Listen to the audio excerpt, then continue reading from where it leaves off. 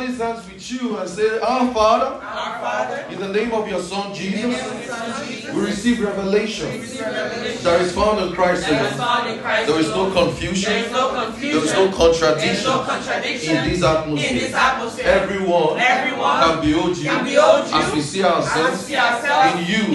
Your name alone is glorified. And we are edified. Amen. All right. Let there be light. Genesis 1. You ready? Genesis 1. Let there be light. Amen. It says, in the beginning, God created the heaven and the earth. And now it says, and the earth was without form and void, and darkness was upon the face of the deep. And the Spirit of God moved over the face of the waters. And in verse 3 it says, and God said, let there be light. And there was light. And we've been studying for the last three weeks, I think. Is this the fourth session or the third session? Fourth session. Oh, wow. We haven't done anything yet. All right. So we've been studying for the past 3 weeks, and we've been saying, and we already understand what darkness is, right? We said darkness is the state of a man without Christ. That is, darkness is the state of the unbelieving man. That is, a man who hasn't believed the gospel is in darkness. So we said darkness is the state of a man's heart. That is, the consequences of man's disobedience. And we settled already, and we said that when it says let there be light, it wasn't talking about a physical light, because a physical light is not a spiritual reality. So I will say darkness is not a physical darkness. I will walk through the scriptures and we saw it. So when it says, and we looked at light also, and we said light there is physical. It's not physical, sorry. It is a spiritual reality. And we said when God said in the beginning, He created heaven and earth, and we said it means the immaterial world and the material world. So that is the material world and the immaterial world. We're going to take it a bit step further later in this series, what heaven and earth means. And we said, when it says darkness was upon the face of the deep, and the Spirit of God moved over the face of the waters, we said waters there refers to people, that is, nations. And I explained to us that in studying the scriptures, if you miss it in Genesis, you're going to miss it all through the scriptures. If you have missed it in Genesis 1 on what darkness means, you're going to miss it all throughout the scriptures, and you won't understand the statement darkness. If you miss the statement light through in Genesis, you will not understand what light means throughout the scriptures. Are you getting what I'm saying? So Genesis is the beginning of study. If you want to understand the scriptures well, you must start from the beginning. I used to tell people years ago, I used to say, if you want to understand the scriptures, start from Romans to Jude, read the epistles a lot, feed on the epistles.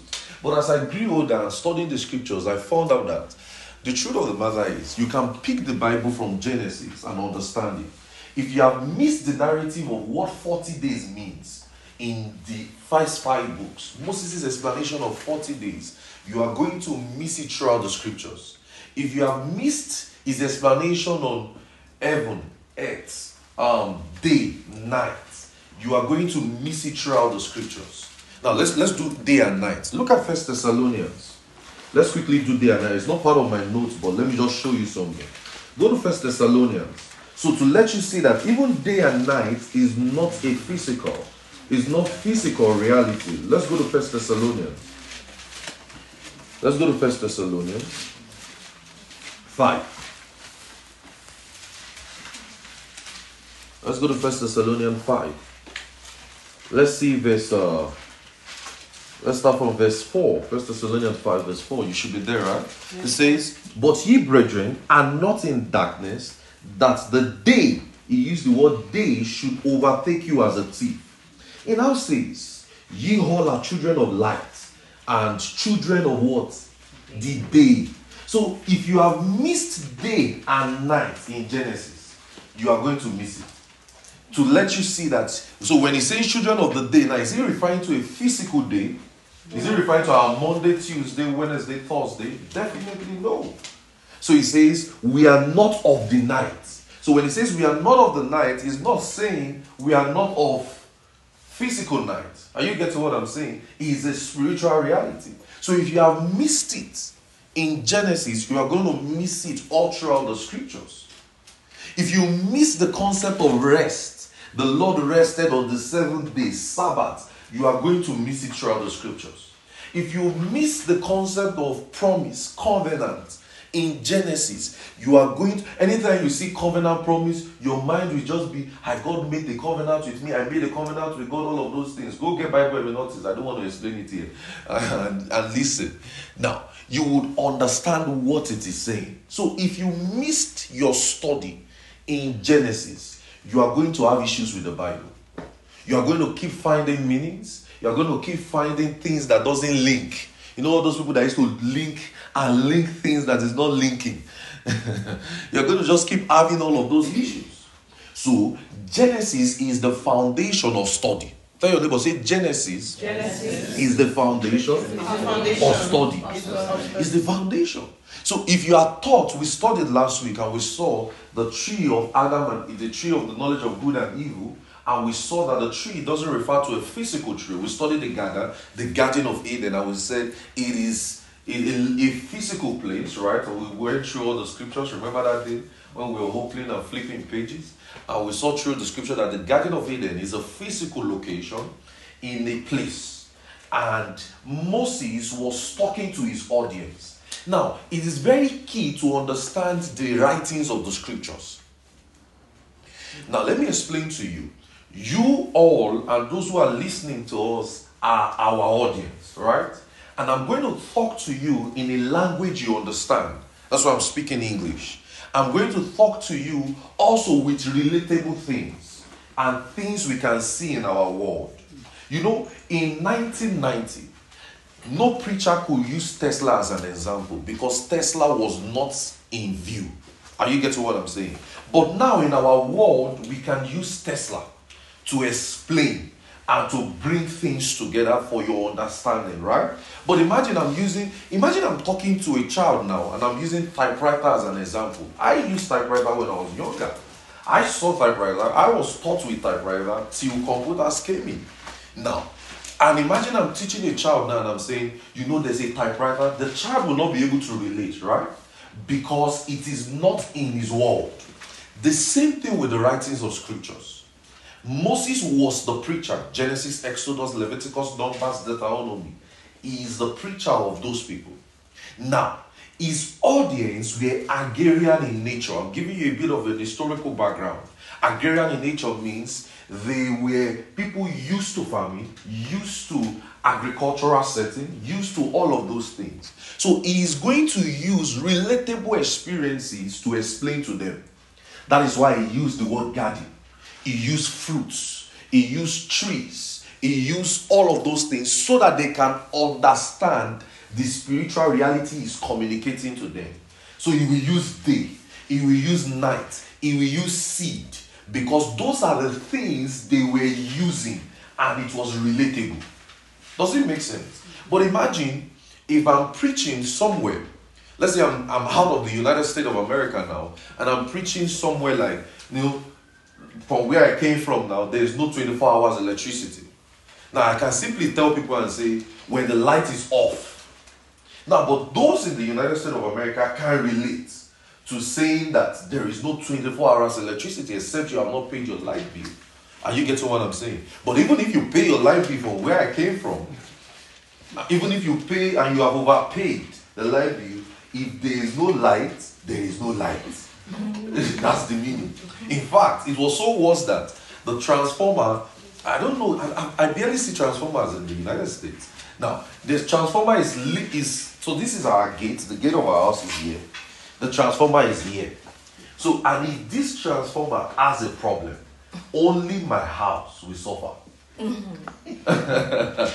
So we are not going to have light for days. Now, some of you can't relate that, wow, you mean you're going to be in darkness? Yes, we're going to on lantern. You don't understand lantern now.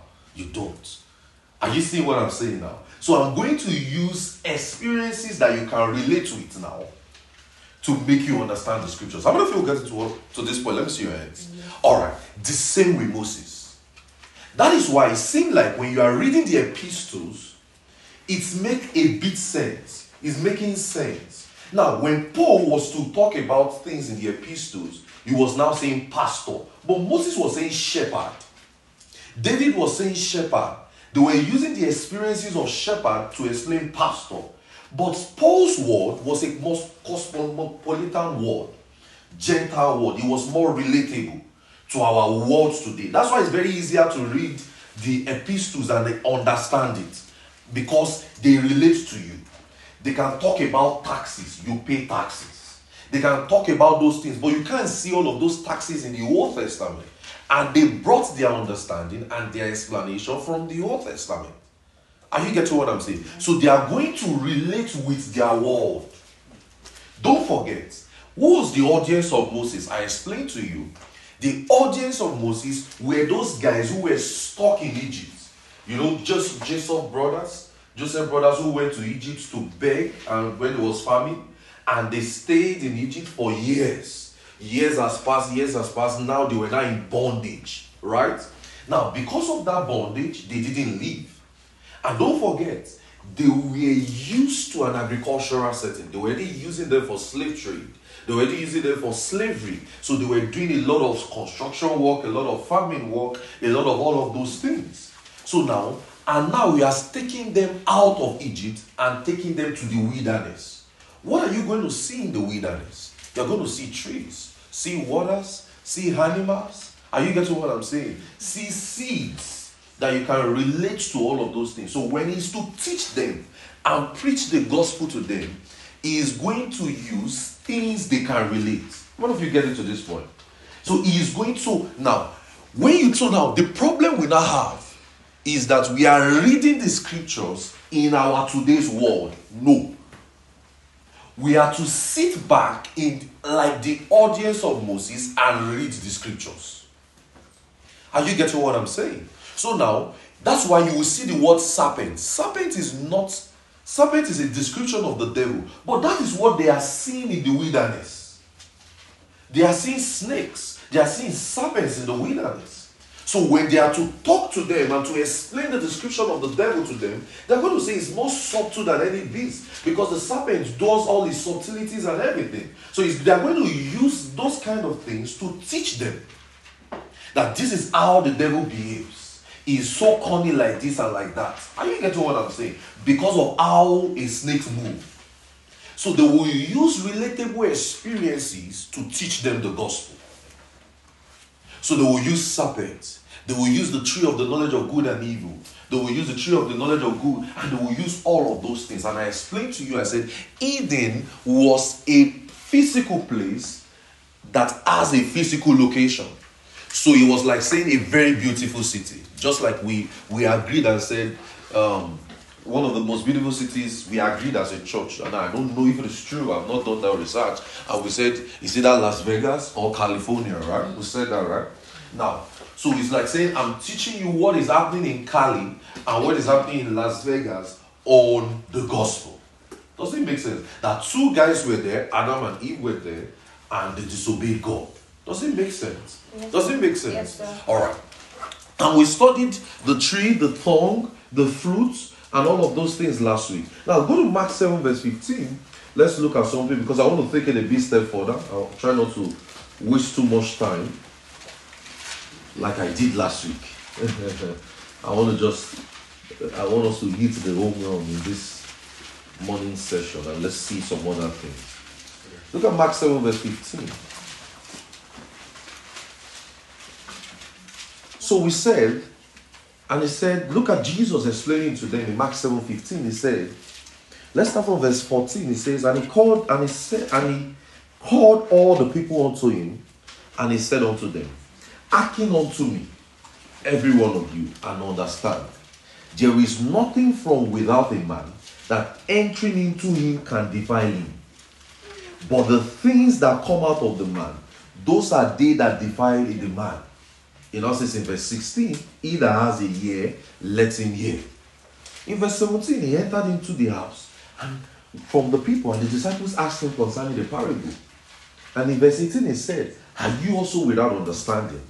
Do ye not perceive that whatsoever thing from without entereth into a man, it cannot defile him?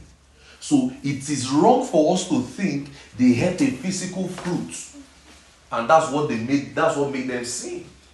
No, God is not that. God is not playing hanky-panky with them and say you eat fruit. So why did they plant the fruit if he knows they are going to eat it? So it means he tempted them to eat it. Are you getting what I'm saying? So it cannot be a physical fruit. It is not. So it was a description. And we explained tongues. Remember? We explained the word mouth, tongue last week. And we said that it means the words and what comes from the heart. So Jesus said, look at in verse 19, he said, because it entered not into the heart.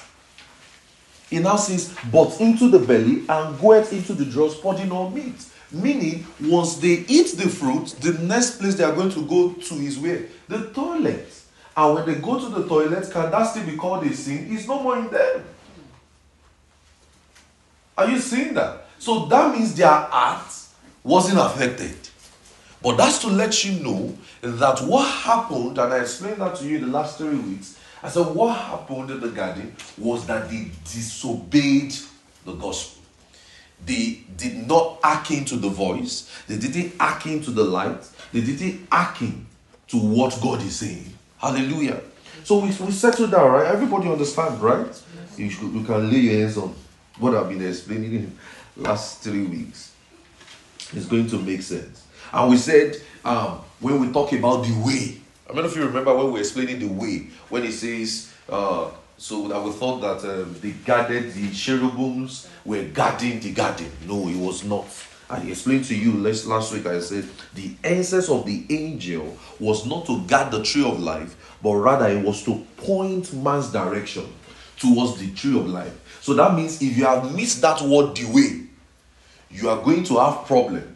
When Jesus is saying, I am the way, the truth, and the life. Right? Remember I said that last week, right? Yes, sir. Remember? Lay your hands on last week message. Alright, let's get into today's nitty-gritty. So I just want to, I have a lot to explain. So we said already that to eat of the tree of life was Moses' explanation and Moses' historical explanation of faith in God's word. That is his voice, his commandment, his covenant, his law. And we said to eat of the tree of the good and evil was Moses' explanation or historical account of the Garden of Eden to explain disobedience to God's word. That is, disobedience to his voice, disobedience to his commandment, disobedience to his covenant. So that means, now, so what was Moses teaching his audience when he says to obey and to have life? Go to Deuteronomy 30 verse 14 to 20. Deuteronomy 30 verse 14 to 20. I already said that when they say they heard the voice of the Lord, what does it mean? Let's take it a bit step further. Look at Deuteronomy 30 verse 14 to 20. Deuteronomy 30 verse 14 to 20. Are you there? Or you should be there. Look at what it says, but the word, Deuteronomy 30 verse 14 to 20. It says, but the word is nigh unto thee, in thy mouth and in thy heart, that thou mayest do it. It now says in verse 15, see, I have set before thee this day life and good, death and evil, in that I command thee this day to love the Lord thy God, to walk in his ways, to keep his commandments, and his statutes, and his judgments, that thou mayest live and multiply. And the Lord thy God shall bless thee in the land, which thou goest to possess it. In verse 17 it now says, but if thy heart turn away, so that thou wilt not hear, thou shalt be drawn away and worship other gods and serve them. In verse 18 it now says, I denounce you this day, that ye shall surely what? Perish. So now when Jesus would use perish in John 3:16, if you have missed perish here, you won't understand it. Are you getting what I'm saying now? Now, so when it says, ye shall surely perish, and that ye shall not prolong your days upon the land, whether thou passest over Jordan and go to possess it. In verse 19, that says, I call heaven and earth. So if you have not understood heaven and earth now in Genesis 1, you are going to miss it here. Are you seeing it now? It says, I call heaven and earth to record this day, that I have set before you life and death, blessing and curses. Therefore choose life, that both thou and thy seed may live. In that sense, that thou mayest love the Lord thy God, and thou mayest obey his voice, and thou mayest cleave unto him, for he is the life and the length of thy days, and thou mayest dwell in the land which the fathers sware unto the fathers, and to Abraham, to Isaac, to Jacob, and to give them. One of the first things you should notice, he made mention of heaven and earth. And we said that heaven in Genesis 1 verse 1 to 3 is to teach about God. That is his words, his action, his spirit, his life, his light. So when it says in the beginning God created heaven and earth, we've explained that. Now, in verse, look at Deuteronomy 18. So when it says, who shall go up? In verse 12, when it says in verse 12, when it says, is it not in heaven that thou mayest say, who shall go up for us to heaven, and to bring it unto us, that we may hear it and do it? What was Moses saying? Look how, let's read this very carefully. I want you to pay attention. He says, is it not in heaven that thou shouldest say, who shall go up for us to heaven, and bring it unto us, that we may what? Hear it and what? Do it. So that means, now let's take it literally. Somebody is going to heaven to bring something. We will hear the thing and we will do it. Right, guys? If we have to take it literally, right? Right, guys? Okay, good. Now go to Deuteronomy 18, verse 15 to 18. Deuteronomy 18, verse 15 to 18. You must appreciate and love the Bible. You have to. You just have to. You must appreciate intelligent study of the scriptures. Are you getting what I'm saying? You don't come to church and all you are hearing is acquire to the fire, to desire, to desire, and go to hellfire. When you hear all of those things, what is it for? Then when life challenges hit you now, Monday to Friday, you now be saying, I'm trying to acquire the desire that I retired. How has that helped you? Hallelujah. Amen. The word of God is true. Amen. Alright. Look at Deuteronomy 18, 15 to 18. You have to love Bible study in this church. You have to. It says, the Lord thy God, let's read it together, will raise unto thee a prophet from the midst of thee, of thy brethren, like unto me.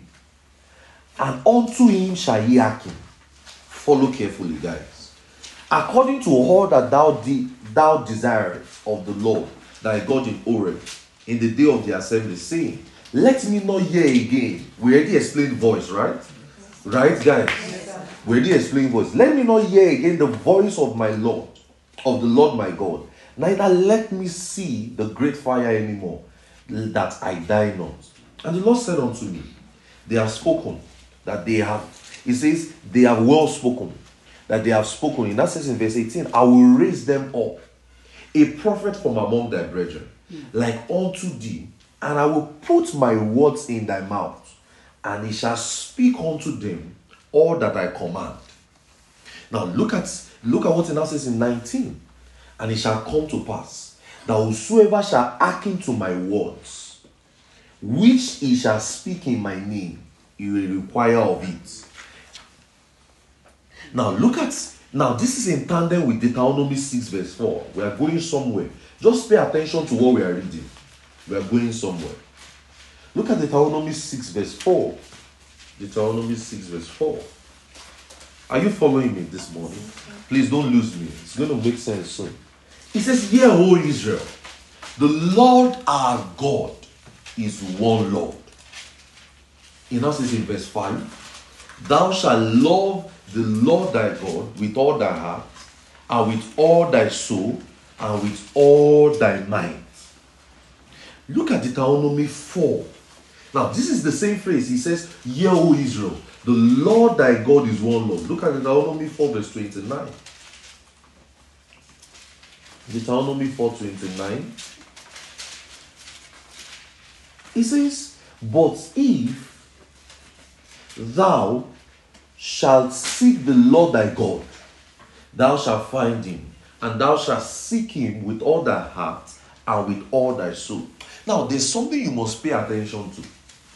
He used Lord, he used God, right? And they were referenced by the same writer. Look at Exodus 3, verse 15. Let's look at something. Exodus 3:15.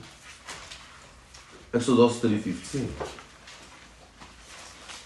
Exodus 3:15. Just follow the readings carefully. It's going to, we are going somewhere. Or let's start from verse 14, because I'm still going there. Exodus 3:14. We want to explain God and all of those things, so that when somebody asks you and says, who is God?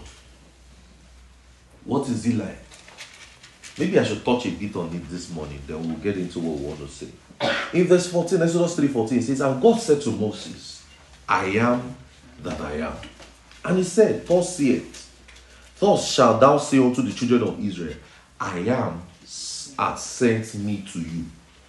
And God said in verse 15, moreover unto Moses, thou shalt say unto the children of Israel, the Lord God of your fathers, the God of Abraham, the God of Isaac, and the God of Jacob, has sent me to you. And this is the name forever, and this is my memorial unto all generations. Now don't forget, there was a question that Moses asked in verse 13. Moses said unto God, behold, when I come unto the children of Israel, and say unto them, the God of your fathers has sent me unto you, they shall ask me, what is his name? What shall I say unto them? Moses was asking a good question. God sent Moses to go and deliver his people. And Moses was asking, if people ask me what's my name, what's your name, or who sent me, what am I going to say? Will I just say something spoke, or I just saw a fire in the burning bush? That's not going to make sense, right? And God said, tell them, I am sent you. He now told him again, he reiterated it again. Tell them, the God of your fathers, Abraham. So that means you have to read Genesis. Abraham, Isaac, and Jacob. If you don't understand those three things, you won't understand the meaning of why we say the God of Abraham, Isaac, and Jacob. We're going to explain it too. So let's look at that word I am. That word I am is translated from the Greek word. Now, why do we use Greek? The Greek word, when we say Greek now, this is supposed to be Hebrew. But we are translating it from the Septuagint. Now, the Septuagint is the Greek translation of the Hebrew Bible. Does that make sense? So now, when we say I am, in the Greek is Aya, H-A-Y-A-H. H-A-Y-A-H. And it implies to exist, to become. That's the meaning. When it says I am, to exist, to become. So God's response to Moses says, I am that I am. Yahweh. In other words, God, that is the Elohim, will become Yahweh to redeem, to save, and to deliver. I'll come again. So when when Moses asks that question and says, I am sent him, and we said the Greek word is Haya, H-A-Y-H, Y-A-H. And it simply means to exist, to become. Now, why do we go back to the originals? I've always explained to us that the scriptures are not as English as we think. English language is about 800 years or less. And the originals were written in, the Old Testament was written in Hebrew. The New Testament was written in Greek. In fact, it was recorded, I believe, that Jesus spoke Aramaic and Greek. Aramaic is like a pidgin language, like saying an average of English language, of their own language, not English now. An average of their Greek language. Does that make sense? Now, when they are to write, they will write in the originals. Is it making sense? Then, from the translation, there is always a problem. And that's why I have issues a lot with translations. All those translations that used to speak too many English and give you too many words. They are only explaining their translation in English. But the scriptures are not as English as we think. Are you getting what I'm saying? So to understand properly what is saying, we go back to the originals to see it. Does it make sense? So don't be scared when we say the Greek word for this, the Hebrew word for this. It simply means we are going back. Are you getting what I'm saying? I remember we did a practical when we said Noah should speak French for us. And that word he spoke in French, I'm sure somebody in French will be able to explain it properly, even more than the translation in English. Are you getting what I'm saying? Imagine how we have a mixed audience and I have an interpreter somewhere standing here, and I'm speaking English, the person is speaking Spanish. Do you know that the person will not be capturing my words properly? I don't know if you know. Yes. So I would need to go back to that Spanish, right, and explain it properly. I don't know if you understand now. So that is what we do. So we look at that word. So if it says I am that I am, it doesn't make sense to in an English language. I am that I am. All of us just use the word. Now let's think now. What does I am that I am means? I am Ayomide. I am Ayomide that I am. Guys, think. But you know, because you have been reading Bible, his Bible. Don't touch it. It's God that said that is his name. So just leave it as the I am. No. He did not speak in English. Moses didn't even write this in English. Hallelujah. So let's go back to how Moses wrote it and explain it very well. Does it make sense, guys? If it makes sense, let me see your hands. Because if you say, I am that I am, what does I am that I am means? I am. So God will tell Moses that I am Moses that I am. Are you getting what I'm saying? It doesn't make sense. So we look at it properly. Now, so when he says, so God's response to him, don't forget, he now said in verse 15, and God said, moreover, unto Moses, thou shalt say unto the children. So he said, I am that I am in verse 14. But he now told them, he now explained further. That's why I've always told you that the Bible is not written in verses and chapters. It was people like you that added it. Moses was not writing verse 1 in the beginning. Verse 2, God created. No, they added it to you. The people that gathered the Bible and explained the Bible added it so that you can understand it properly. But they've done a lot of work for us in such a way that is now confusing us today. So you will just pick verse 14. I am that I am, and go. And not look at the next verse. Because the statement was not ending. Because he said, moreover, go and tell the children of Israel. So it means if you have told them I am, I'm explaining myself to you in the next verse. Are you seeing it? So now it says, go and tell the children of Israel that the God of Abraham, the God of Isaac, not our Isaac here, the God of Jacob, has sent me to you. And this is my name forever. That is what he said. He says, this is my name. So if you don't understand who is the God of Abraham, who is the God of Isaac, who is the God of Jacob, are you saying you are going to miss the context of his name? I don't know if you are seeing it now. So because it said, this is my name, what? Forever.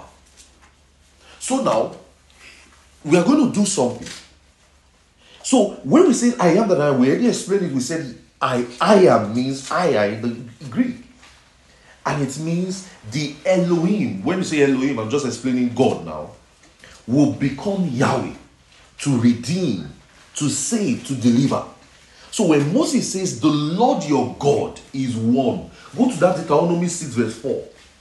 Deuteronomy 6 verse 4. One of the things, why am I teaching this series today? I grew up thinking that, and I want to explain why I'm teaching this series. I used to grow up thinking that you don't need the Old Testament. I don't know, for some of you used to study the Bible. You can't understand the Old Testament. The Old Testament is just very hard. Just stay with the new, read Jesus' story, and just read the Old Testament just like that. I used to grow up with that thinking. And I don't want you as Christians or in this church to grow up that way. I want you to grow up to understand the entirety of the Bible. Does it make sense to you? I don't want you to grow up just liking Jesus' story. He walked upon the street of men. This, that. If you don't understand the Old Testament, you won't even understand why Jesus came. Because he came to fulfill the scriptures. He told us, lo, I came in the volume of the books. What's the books? The scriptures. And that's the Old Testament. So look at what he was saying. Let's go back here quickly. Look at what he says. He says, hear, O Israel, the Lord our God is one Lord. And that implied that God will become a man. I'm going to explain this to you properly soon. It implies that God will become a man to deliver, to redeem. So when he says in Deuteronomy 18 verse 15, Deuteronomy 18:15, we were there earlier. He says, let's quickly go there. Deuteronomy 18 verse 15 to 18. He says, the Lord thy God will raise up unto thee a prophet in the midst of thee, and thy brethren like unto me. And what will happen? He says, ye shall hearken according to all that thou desirest of the Lord thy God in Horeb, and in the day of the assembly, saying, let me not hear again the voice of the Lord my God, neither let me see the great fire anymore, that I die. And the Lord said, they are well spoken, and they are, it says, they are well spoken that which they have spoken. In verse 18 now says, I will raise them up a prophet from among their brethren, like unto thee. I will put my words in his mouth, and he shall speak unto them things that I command. So Moses taught them that the prophet, the Messiah, they were to believe in, would become a man. He says he will raise up a prophet like unto thee. That is why he says in Deuteronomy 30 verse 2. Go to Deuteronomy 30 verse 12. Don't forget, we are still building foundation though. Don't worry, it's going to make sense. Deuteronomy 30 verse 12. Remember we were here earlier, and we said, what was he saying? Let's look at verse 12 to 14.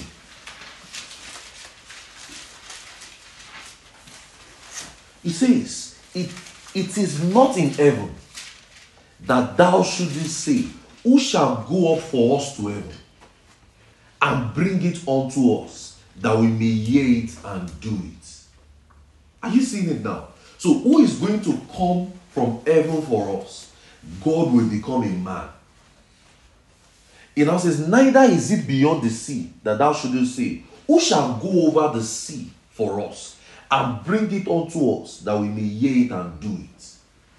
In verse 14 it now says, the word is nigh thee, even in thy mouth and in thy heart, that thou mayest do it. That's what Paul was teaching. Look at what Paul explained it as. Go to Romans 10. Go to Romans 10. Quickly.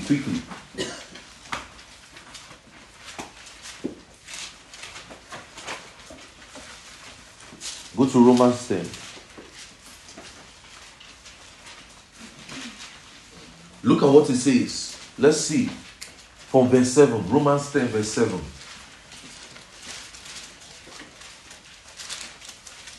Look at Romans, or let's start from verse 6. Or let's start from verse 5. Romans 10 verse 5. Are you there?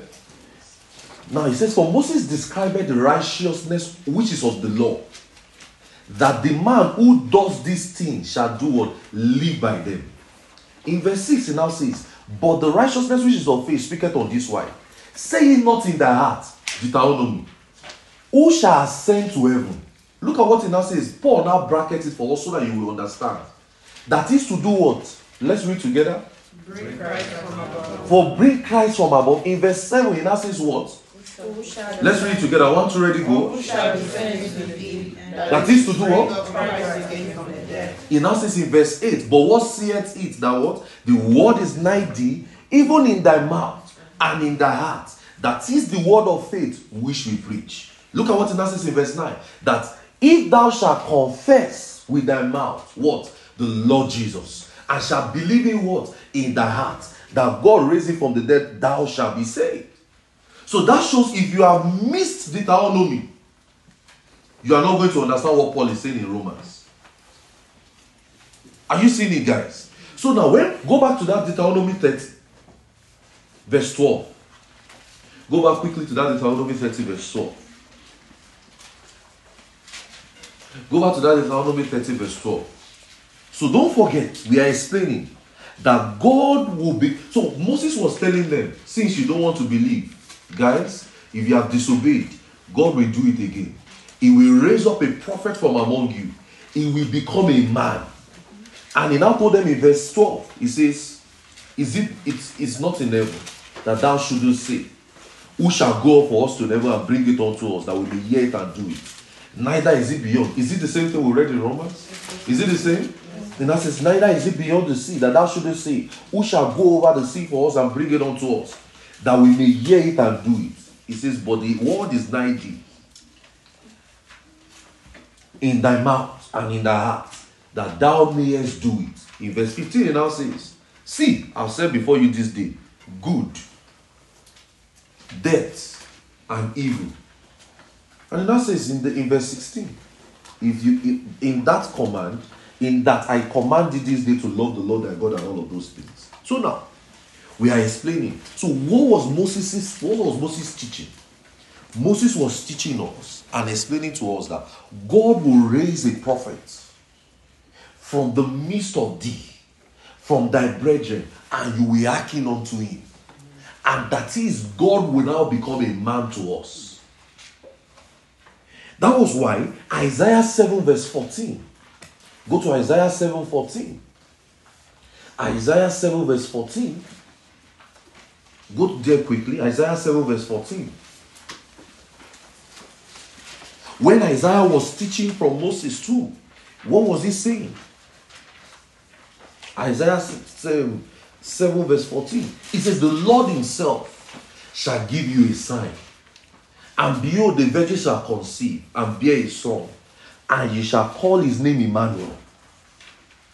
And Emmanuel, let's look at the context of Emmanuel. Isaiah 8 verse 8. Go to Isaiah 8 verse 8. Isaiah 8 verse 8. It now says, ye shall pass through Judah, ye shall overflow and go over. Ye shall reach even to the neck and the stretching of the wings, and shall fulfill the breadth of the land. O Emmanuel.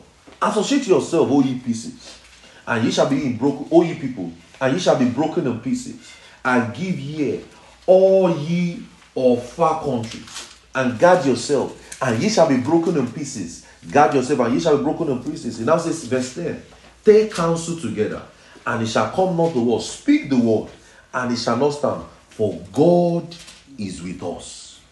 So God is with us. In other words, God will become like one of us. God will become a man. Isaiah 9 verse 6. I'm teaching you to love the Old Testament. I know that a lot of Christians have issues with the Old Testament. So many people. Oh my God. Why? You know why I'm teaching you this? When I was much younger, I hated the Old Testament. I just like that Jesus' story. If you have read Genesis and you just read Joseph's dream, Moses' story, you now go to Exodus again, you read how they cross over on the Red Sea, you will skip Leviticus. You don't say sacrifices, burnt offering, burnt sacrifices. I don't like this one. You go back to Deuteronomy, you will skip Numbers too. You know, you now go back to Deuteronomy and say, I choose before you death and life. You like that one because you are scared of death, curses, and all of those things. Then you go to Joshua. You say the courage, be courageous, do be bold. You skip Judges. You say, I beg, that's my words concern with Judges. You enter roots. You now be saying roots. Me too. I need God will give me my roots or my Boaz. You will skip that one again. Go to what's the next one? Judges roots. First Samuel. You say David's story. You like David's story. You like Anna, the prophetess. You like that one. When you get to 2 Samuel, you read another one again. You now see Esther. You say Queen Vashti. You now see beauty pageant. I like all this beauty pageant. Was it beauty pageant they were doing? We will study it later. You say, I like it. The way you now get to Psalms, everybody likes Psalms. Because it appeals to your emotions. Deliver me, oh Lord. You say, Lord. You look at your problems, you say, Lord, deliver me. Especially Psalm 35. I wish some of you have gone through some problems before. I remember when I was much younger, my father took me to a church because I was a problem child. He said, so the prophetess told me, I said, take Psalm 35, take this sponge, take this soap, take this water. Anytime you want to bath, read Psalm 35 on this. So every morning, deliver me, O Lord. I'll just be saying, it was like incantations to me. Deliver me, O Lord, to water. To a water. Now, I'm sure some of you can relate. You're just wondering, what's this guy doing? I know, sorry. But the place I grew up, if you have not read Psalm 35, you have not, also, my mother flogged me to learn Psalm 91. He that dwelleth in the secret place of the Most High shall abide under the shadow of the Almighty. I'll say of the Lord, He is my refuge and my fortress. He will go to do my trust. Till today, I still don't know it very well because of the way. Once I get to one point, He shall suddenly deliver me from this snare, from this snare, from this snare. Is that what I told you to do? Is that problem will start for me again? Go back and learn it. They will flog me. Psalm 23, the Lord is my shepherd. Everybody wants that one. You don't even understand the context of shepherd. The Lord is my shepherd. I shall not want. He made me to lie down in green pasture. You see that one. After you finish that one, your school teachers will use Proverbs to deal with you. My son, hearken to my instruction. A lying tongue. They will flog you. They say, spoil the rod and this and that. Once they finish with you on that one, they will enter. What's the next one? Song of Solomon, Ecclesiastes. They'll tell you vanity. Once you are buying things too much, buying things too much, you're spending money, they say vanity. This is a vanity. Everything in this life is vanity. Then there's what they used to oppress us there. Ecclesiastes 12. Remember the laws in the days of your youth. Then we left that one. Song of Solomon. Nobody used to touch that one. Only people in love. You just go there. Kiss me with the kisses of my heart. Only people in love go there to quote Song of Solomon. Kiss me with the kisses of my lips. Kiss me this. So when you want to type messages to your girlfriend or your boyfriend, then you go to Song of Solomon, pick. I'm actually a Christian. You tell them, I'm actually a Christian. I'm born again. So that's why I'm typing. This is from the scripture. So when you see this is from the scripture, you say, yeah, I'm just using another translation. But you say it will be more, the English will be so polite. But when you now get to Isaiah, you start seeing the Amalekites, the Babylon, you say, no. When you get to Micah, you say the cankerworm and the something with the voice, you say, no. You will skip all of those things, dry bones. You don't even understand dry bones in Ezekiel. That's not your business. You skip all of those things. The highest you can get to is Jeremiah. He says, from my mother's womb, I was born a prophet. They will skip to Jeremiah again. Then they will leave Zephaniah. Some people don't even know that there's anything called Zephaniah in the Bible. They don't even know that there's anything called Obadiah. There's anything called Amos. They don't even know. They just skip everything. The next thing, just say to the New Testament, the Lord Jesus Christ. That is not how to grow as a Christian, though. So I used to be like that. You see, I just revealed your secrets. So that's why we are looking at the scriptures in depth now. Hallelujah. So all those things you have skipped when you were in Sunday school, when you were younger, now we are looking at it now. Amen. Praise God. Amen. Hallelujah. All right, let's continue. Isaiah 9, verse 6. Those things you skipped. People like this one. You say, you shall be Isaiah. The Prince of Peace. You shall give up. This one, I'm sure everybody uses it for memory verse to them. For unto us a child is born, unto us the son is given, and the government shall be upon his shoulder, and his name shall be called Wonderful, Counselor, Mighty God, Everlasting Father, Prince of Peace. You know, in answer in verse 7, of the increase of the government, and the peace shall no end upon the throne of David, and upon the kingdom to order it, and to establish it with judgment, and the justice from there wherefore, even forever, and the zeal of the Lord of hosts will perform this. Now, those were the prophecies. Look at Isaiah 53, verse 1 to 11. Isaiah 53, 1 to 11. But some people that have not read the Bible now, this will just be new to them. But people like us who have read the Bible before and we skipped all of these things. So don't forget, we are studying that what Moses was teaching them, he was already telling them from Genesis that there will be a day God will become a man. So all the writers, we are seeing it in Isaiah now. Look at what he's still saying. He says in Isaiah 53, people used to read this text, but they used to read it wrongly. Who shall believe our report? To whom is the arm of the Lord revealed? Look at what he now says in verse 2. He shall grow up before him as a tender plant, and has no root out of the dry ground. He shall have no comb nor formeliness, and when we shall see him, there is no beauty that we should desire of him. In that sense, he is despised and rejected of man, a man of sorrow, acquainted with grief. We hid it as we in our faces. He was despised, and we esteemed him not. Surely he has borne our griefs. Is it you that will do it? No. That's the Lord Jesus. He has borne our grief, carry away our sorrow. Yet we did esteem him stricken, smitten of God, and afflicted. For he was wounded for our transgressions.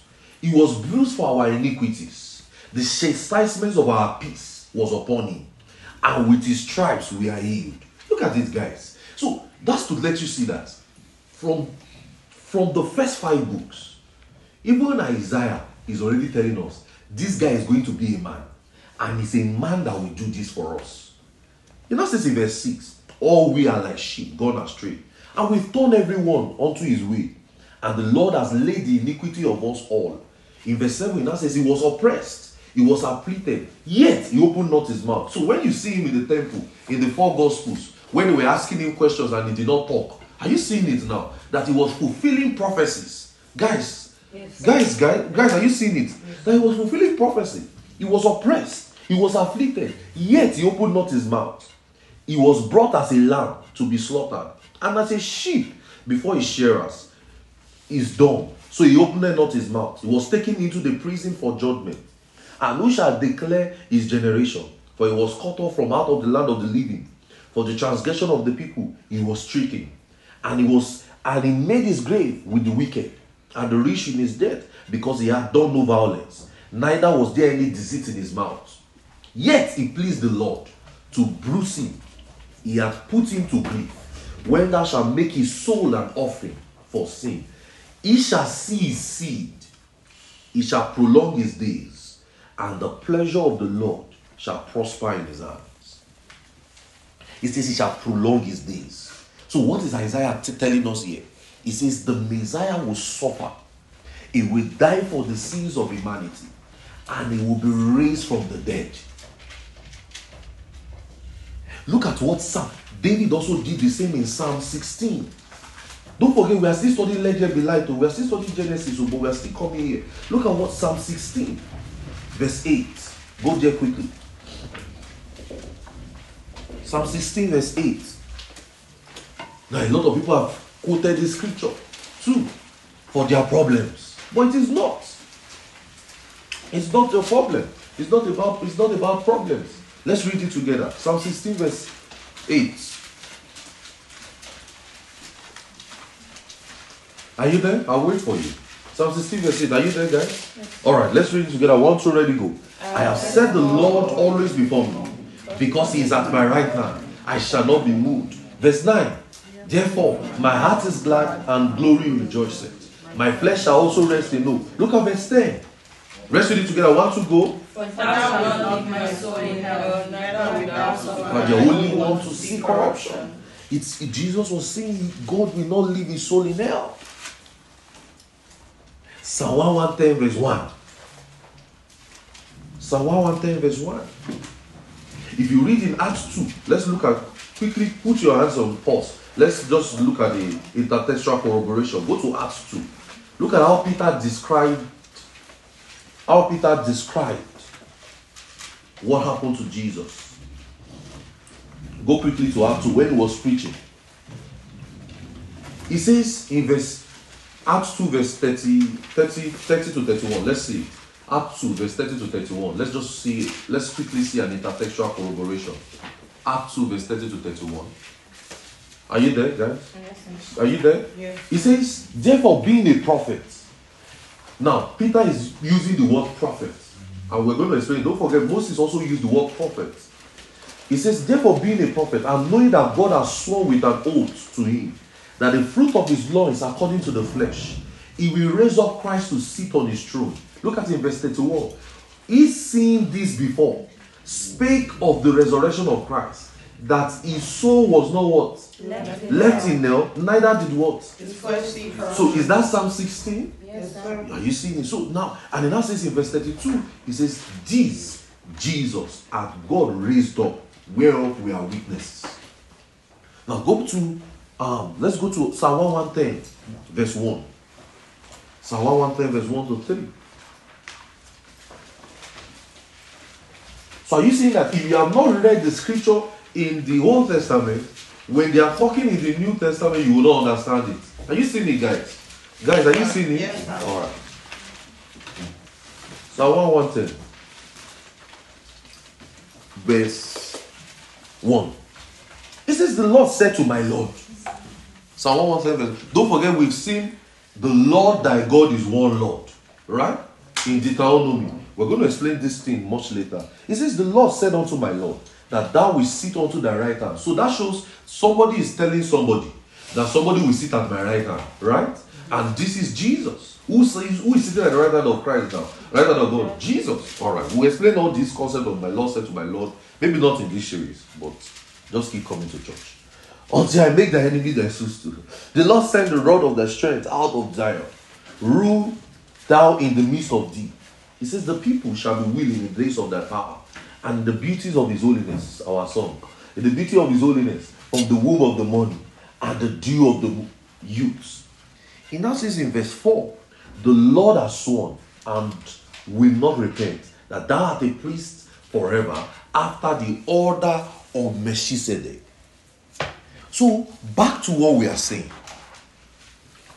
So, recall that when we were talking, we said that every other prophet remember I've explained to you that every other prophet or every other writer wrote from Moses. That Moses started most of the vocabularies of the scriptures, right? I explained that to you. Now, so that means that Moses has taught them that, see guys, there is already an alternative. Adam has missed it. Don't forget, his teaching started from Genesis, right? To Deuteronomy, the same audience. He has told us Adam has missed it. But he now told us, there is a day God will become a man. And that man will be like you and I, flesh and blood. So that's why, in Deuteronomy 30, quickly go back there again. We were there before, but quickly go back there. So now, Adam has missed it, right? Yes, these guys also have not believed the gospel. He's still preaching to them. But he's telling them, see, God will become a man. And that man, Christ Jesus, will die for our sins. Look at Deuteronomy 30 verse 12. It is not in heaven that thou shouldest say, who shall go up to heaven and bring it unto us, that we may hear it and do it? It says, neither is it beyond the sea, that thou shouldest say, who shall go over the sea and bring it unto us, that we may hear it and do it? It says, the word is nigh thee, even in thy mouth and in thy heart, that thou mayest do it.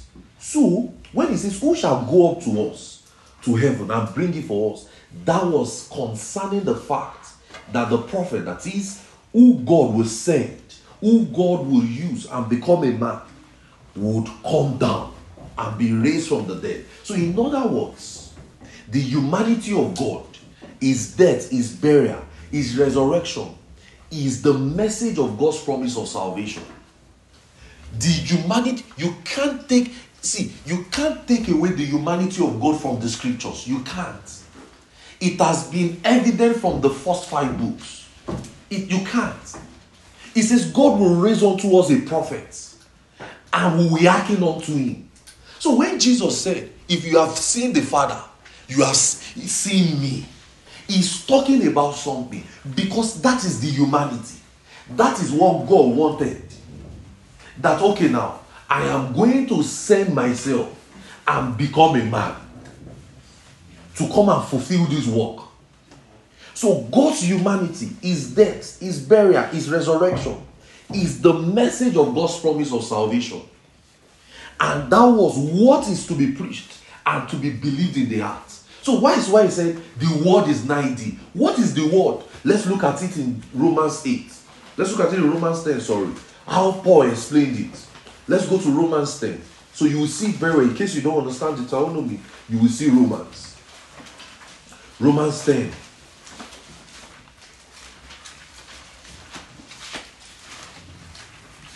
Romans 10. It says from verse 6, for the righteousness which is of faith speaketh on this wise. Say not in thy heart, Who shall ascend unto the heavens? That is to bring Christ down from above. Who shall descend unto the deep? That is to bring Christ down again from the dead. He now says, but what saith thee? The word is nigh thee, even in thy mouth and in thy heart. So Paul now explained that word is nigh thee. So what is nigh thee? He now says, that is the word of faith which we preach. That if thou shalt confess with thy mouth the Lord Jesus, that God hath raised him from the dead, thou shalt be saved. So Moses was teaching us that, see, God's story, God will become a man, and that man, Christ Jesus, would come down and save us from our sins. It has been a message since Genesis. So when Adam missed it, it wasn't an alternative, it was the message. We are going to study it. So don't forget, in that Exodus we read, when he says, I am, he now told them, moreover, you will tell them also that I am the God of what? Abraham, the God of Isaac, right? The God of Jacob. So now let's study it so that we'll see who is that God. Now look at in Genesis 22. Let's look at Genesis 22, because the essence was to teach concerning the death, the burial, the resurrection of the prophets. That is the Yahweh, the Messiah, who will come and save them from their sins, bondage, oppression, death, darkness. Look at Genesis 22, verse 1 to 19. Genesis 22, 1 to 19. It's a long read, but I will try and shorten it for us. I'll just pick up. It's a long read, but I will just shorten the place for us and pick it up. Don't forget, there's something I want you to pay emphasis to. It says there was something that happened here. It says, look at verse 2. It says, and he said unto them, take now thy son. He says, thy only son. Now wait. Was Isaac the only son of Abraham? No, sir. No. There was already Ishmael. But he said, take now thy son, thy only son. Now, so that means, and Isaac was not even his first son. The first son was Ishmael. We are coming to that. But look at something in verse 14. Look at something, because it's a long read, I'm trying to shorten this for us. And Abraham called the name of the place Jehovah Jireh. Don't forget what happened in verse 7. Look at verse 7. And Isaac spake to his father and said, my father, here I am, my son. And he said, behold the fire and the wood. Where is the lamb? Where is the burnt offering? Every time we ask that question. We are going to burn sacrifice. There is no fire. I see fire. I see wood. There is no animal. I'll buy the sacrifice. I would just look for it. I would just call 911. I know there was no 911 he could have called. Are you getting what I'm saying? There was no 911 Isaac could have called. So he said, I see fire. I see the wood. Where is the sacrifice? But look at what Abraham said. This thing is very key. Look at verse 8. Let's read it together. 1, 2, ready, go. And Abraham said, no, you're not reading it loud. 1, 2, ready, go. And Abraham said, my son, God will provide himself a lamb for the burnt offering. You missed a detail. What's the detail? God will provide himself. Himself. Not God will provide a lamb. You missed the details. You must learn to pay attention to details in the scriptures. It says God will do what? Provide himself a lamb. Abraham knew it. He knew it. Abraham knew that God is going to provide himself. So he responded to this guy in verse 8, Genesis 22 verse 8. Let's read it together one more time. 1, 2, ready, go. And Abraham said, my son, God will provide himself a lamb. He says he will provide himself a lamb. So when I say, wait, let's take it to this context. When I tell you, I will provide myself the iPhone, meaning I want you to use myself as the iPhone, right? That was the meaning. He says God will provide himself a lamb. Key emphasis. I said, no, the both went up together. So Isaac will be comforted that, okay, I'm not the one. There must be an alternative to something that the father wants to use.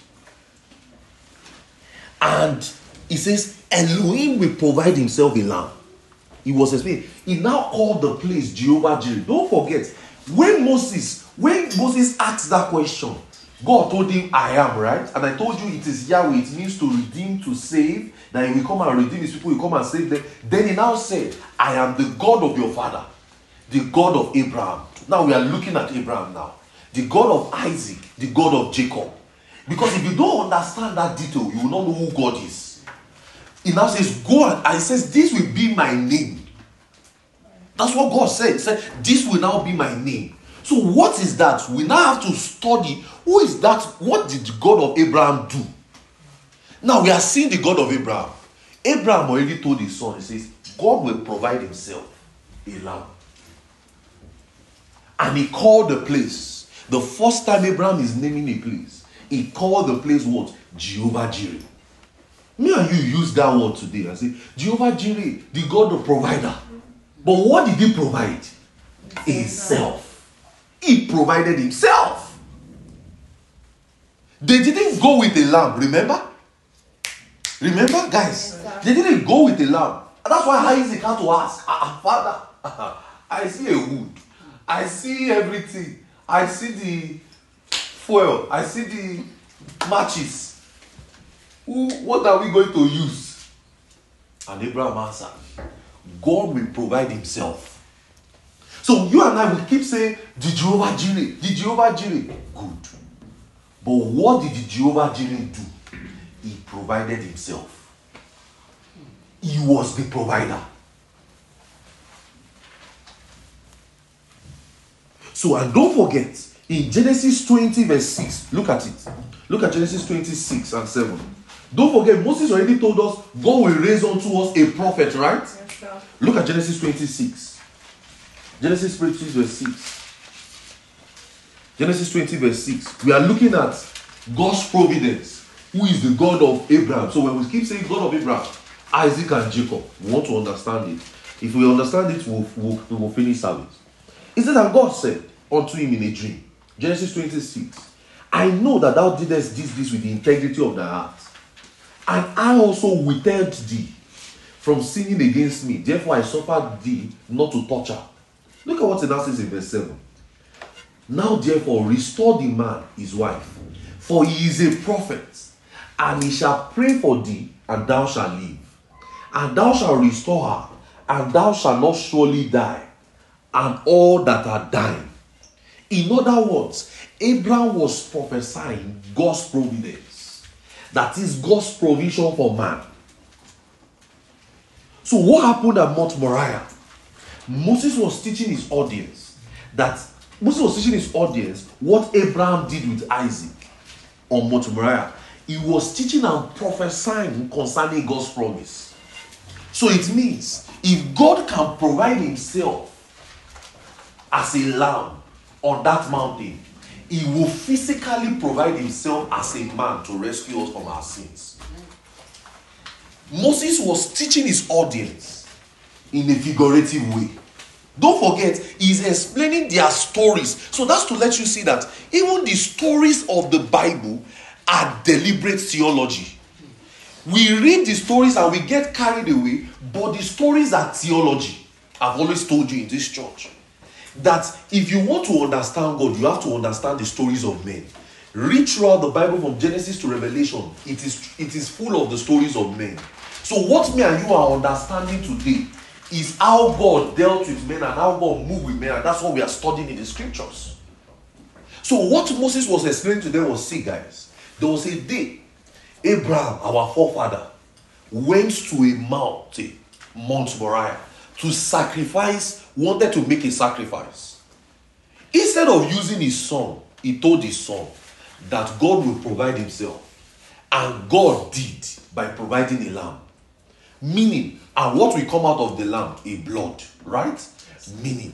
So when we start saying the lamb that was what's that thing that they say? The lamb, That was slain. the lamb that was slain for our sins. We use that for Jesus, right? But Abraham already did it for us. Abraham already showed us a shadow that there will be a day God will come down himself and come as a man to die. You know, if he come as a God, God cannot die. God cannot die. He has to come as a man to die. And that is how the sins of the world will be taken away. So when he now says, the word is nigh thee, in thy heart, the word of faith which we preach, meaning, if I preach about the death, the burial and the resurrection of Jesus, and anyone believes it, he is saved. Are you saying that the gospel is not about academic success? Come, let me give you, come, pass your exam, and you'll be saved. That is not the gospel. People that come out like that are not saved. They only came out to pass exam. Come so that your marriage will be good. You only came out so that your marriage will be good. Not you did not get saved. Come so that Jesus will give you a good life. You only came so that he will give you a good life. You are not saved. You did not hear the message. Are you getting what I'm saying, guys? If you get into this point, let me see your hands. So if you say, come, let me give you so that everything will be well. There will be a debt cancellation for you. You know, America, this and that. So just believe Jesus. Your debt will be cancelled. You only came out so that your debt will be cancelled. You did not get saved.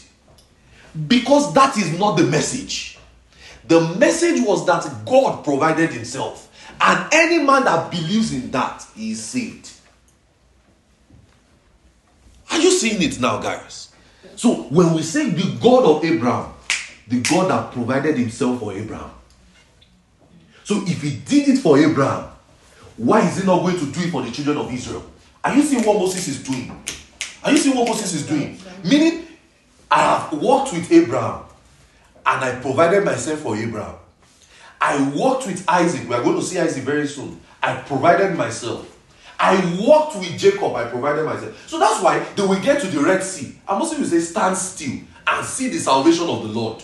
And they can walk through. Meaning I'm the one that is going to do it. Yeah. Are you seeing it, guys? Are you seeing it, guys? All right. Look at Genesis 22 verse 16. Genesis 22 verse 16. Look at what was happening. Look at what Moses was explaining. Genesis 22 verse 16. Don't forget, I explained to you that Isaac was not even the first son. He wasn't the only son. And in Genesis 22 verse 2, he says, take thy only son. But look at what in verse 16 he says. And he said, the angel of the Lord called Abraham in verse 15 out of heaven the second time. And he said, by myself I have sworn, saith the Lord. For because thou hast done this thing, and thou hast not retailed their son. He now says, without thy son. He now repeated it again, thy only son. And is Isaac the only son? Isaac is not the only son. If you read Genesis 16, verse 1 to 10, you will see how Ishmael was born. Genesis 16, verse 1 to 10, you will see how Ishmael was born. Go there. Ishmael was not a bad child. No, he was not. Look at Genesis 16:11. Look at Genesis 16:11.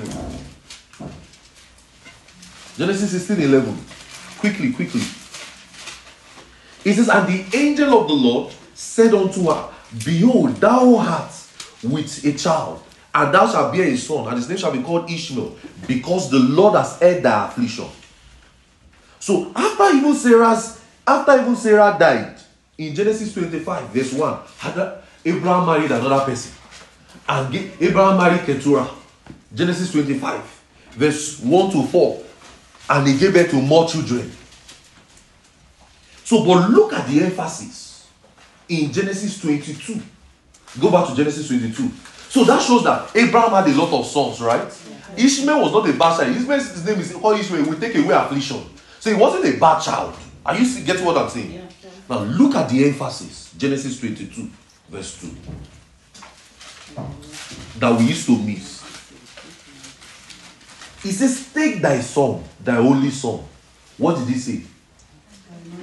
Who what? Thou lovest. For God so loved the only begotten, for God so loved the world, that he gave his only begotten Son, that whosoever believe in him will not perish, but have everlasting life. He says, whom thou lovest. Meaning is because of the love you want to do this.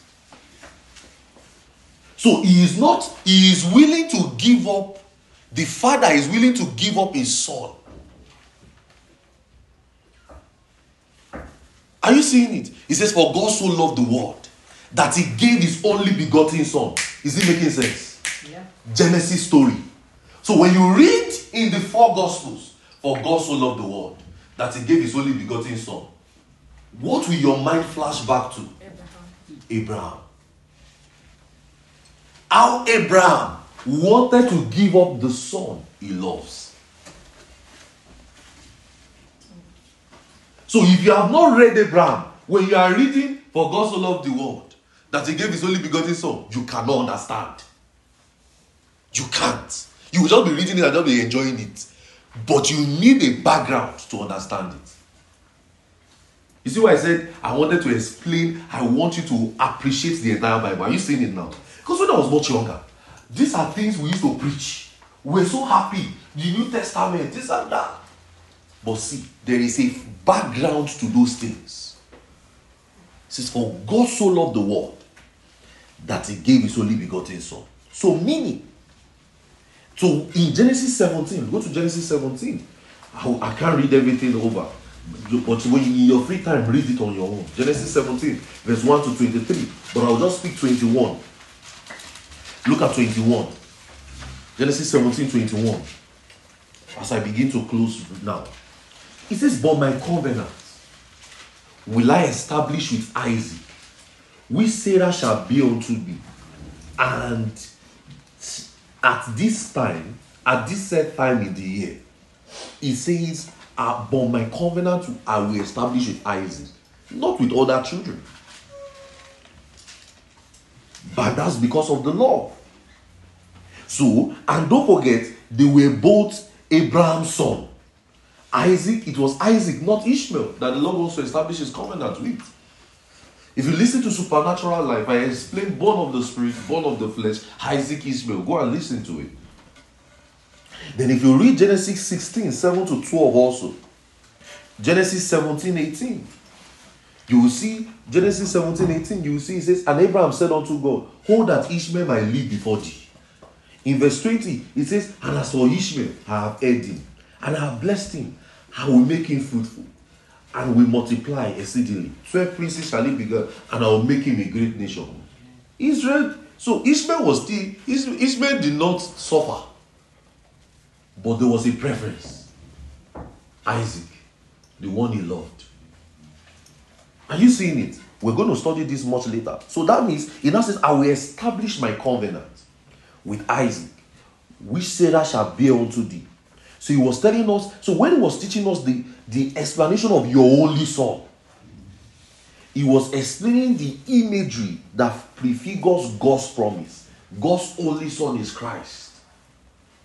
In other words, Moses was explaining to his children or to his audience that God is the one who will suffer his only son.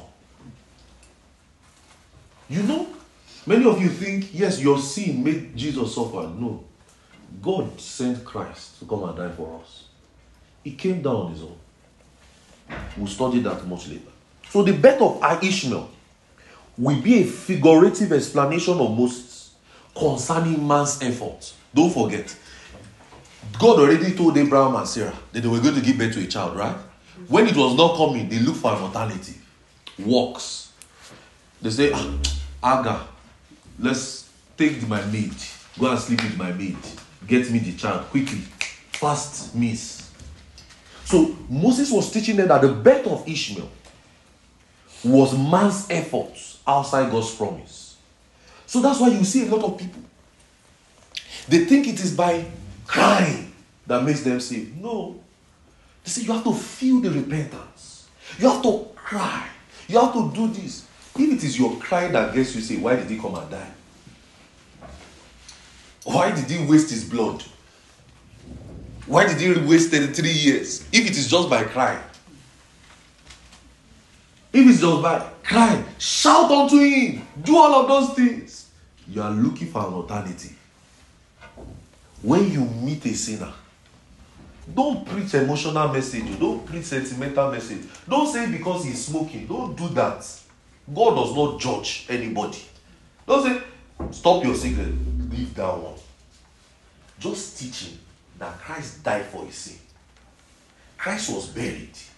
Christ rose again. Teach him. Paul said that is how they will be saved. Because once you start doing that, you are making the work of redemption look insignificant. So Moses was teaching us, explaining the birth of Ishmael to us as something they were trying to do with their efforts. Why God's promise? So that's why, you see, it took a while before Isaac came, right? So when you have friends telling you, why did it take that long before Jesus come? You should now understand. So why the birth of Isaac was to explain man's faith in God's promise. So when he told, don't forget, the next statement he said in Genesis 17, go to Genesis 17. Genesis 17. He says, I am Abraham. And when Abraham was 90 years old and 9, the Lord appeared to Abraham and said unto him, I am the Almighty God. Walk before me and be thou perfect. He now says, and I will multiply thy seeds. I will multiply thy seeds. If you read from verse 3 downwards, you will see how he said he will establish his seed. You read it to verse 10. So don't forget again. The birth of Ishmael and the birth of Isaac were figurative expressions, figurative stories, images, parabolative explanations to explain man's effort outside God's voice and man's faith in God's voice. So that means Moses was still teaching them the same thing that happened in the garden. Man wanted to hear another voice, and they did not hearken to the voice of God. The same thing Abraham too was trying to do. Abraham, God already told him, walk before me. I will make you perfect. He has already promised him a child. He couldn't wait. Same thing Adam was doing. He went to look for an alternative. But the birth of the son came. So, we'll continue from here next week. And we're going to look at how it says. So when it says, I will multiply thy seed, what does it mean? So when you see that word, I will multiply. How many of you noticed that word was so reoccurring in the scripture? I will multiply thy seed. I will make thee exceedingly great. All of those things. We're going to see that next week. When it says, be fruitful and multiply, what does it mean? So now, when we say, let there be light, and there was light, it means we said that the light is God's voice, is God's action, God's spirit, God's utterance to a man. And darkness is that state of a man, of the man who has not believed the gospel. So when we preach the gospel, when we tell people about what Christ has done, what are we telling them? Let there be light. Hallelujah. That's what we are telling them. We are telling them, let there be light. We are telling them that, see, we're going to continue on this God of Abraham, Isaac, and Jacob. We only start Abraham. So when you see, so are you seeing the promise? So when Abraham was explaining in the gospel, in his teachings, he was using the story of a family to communicate God's promise to them. Are you seeing that? Hey, Isaac was not the only one, was not the only child, right? But why was he chosen? He was the one the father loved. So when you read in the four gospels and say, for God so loved the world that he gave his only begotten son, whose background will come to your mind? The Jehovah Jireh. The background of the God who provides himself. So when he says that his name is I am, I come to save, I will come and deliver, I will come and redeem, right? And now to them, go and tell them, the God of Abraham, the God of Isaac, the God of Jacob, and that is my name. Is it making sense to you? It means the God of promise. The God that will not fail in his promise. And this, you can relate this to your own personal life, honestly, by just telling yourself, meaning, no matter what God has said about me, it will come to pass. You can bring it home. He will not fail in his promise. He didn't fail in the time of Abraham. Abraham was so confident. You don't understand. He was taking his son to a place with no sacrifice. And he told the guy, I said, see, God is going to provide himself. How he will do it, I don't know. But he is going to provide himself. And when he got to the place, when he looked around, he did not see anybody. He wanted to use the son. But he was still confident that God will provide himself. And as he was about to do it, what happened? God provided himself. Yeah. Hallelujah. The God of promise. The God of Abraham, Isaac, and Jacob. So when we preach the gospel today, and we tell men that the word is nigh thee, even in thy heart and in thy mouth, the word of faith which we preach, what are we doing? We are reiterating what God said in Genesis. Let there be light. So let there be light is not a once and forever thing. Are you seeing it? Because when I now preach the gospel, I've explained darkness to you. I've explained light to you. When I preach the gospel, what happened? They receive the light of life. John 8 verse 12. He that followeth me shall not do what? Let's go there. Let's read it together as we close. John 8 verse 12. John 8 verse 12. Let's read that together as we close. Let everybody, let's read it together. John 8 verse 12. Are you there? Yes, sir. Are you there? Yes, sir. Are you there? I'll wait for you. John 8 verse 12. Are you there? John 8 12. Are you there? What did he say? Let's read it together. 1, 2, ready, go. No, you're not starting. Let's start again. 1, 2, ready, go. Jesus again unto them, saying, I am the light of the world. He that followeth me shall not walk in darkness, but shall have what? The light of life. So when we preach the gospel, what is happening to people? They are receiving the light of life. So what is happening to them? What is happening to them is, and there was light. Hallelujah. Praise God. Amen. So we have been called to this purpose, to this plan, and that God's promise has never changed from Genesis. He has been the Jehovah Jireh, providing for us. Amen. Blessed. Just worship him as wherever you are. Just thank him for his promise. Thank you for what he has done in Christ Jesus. Thank him.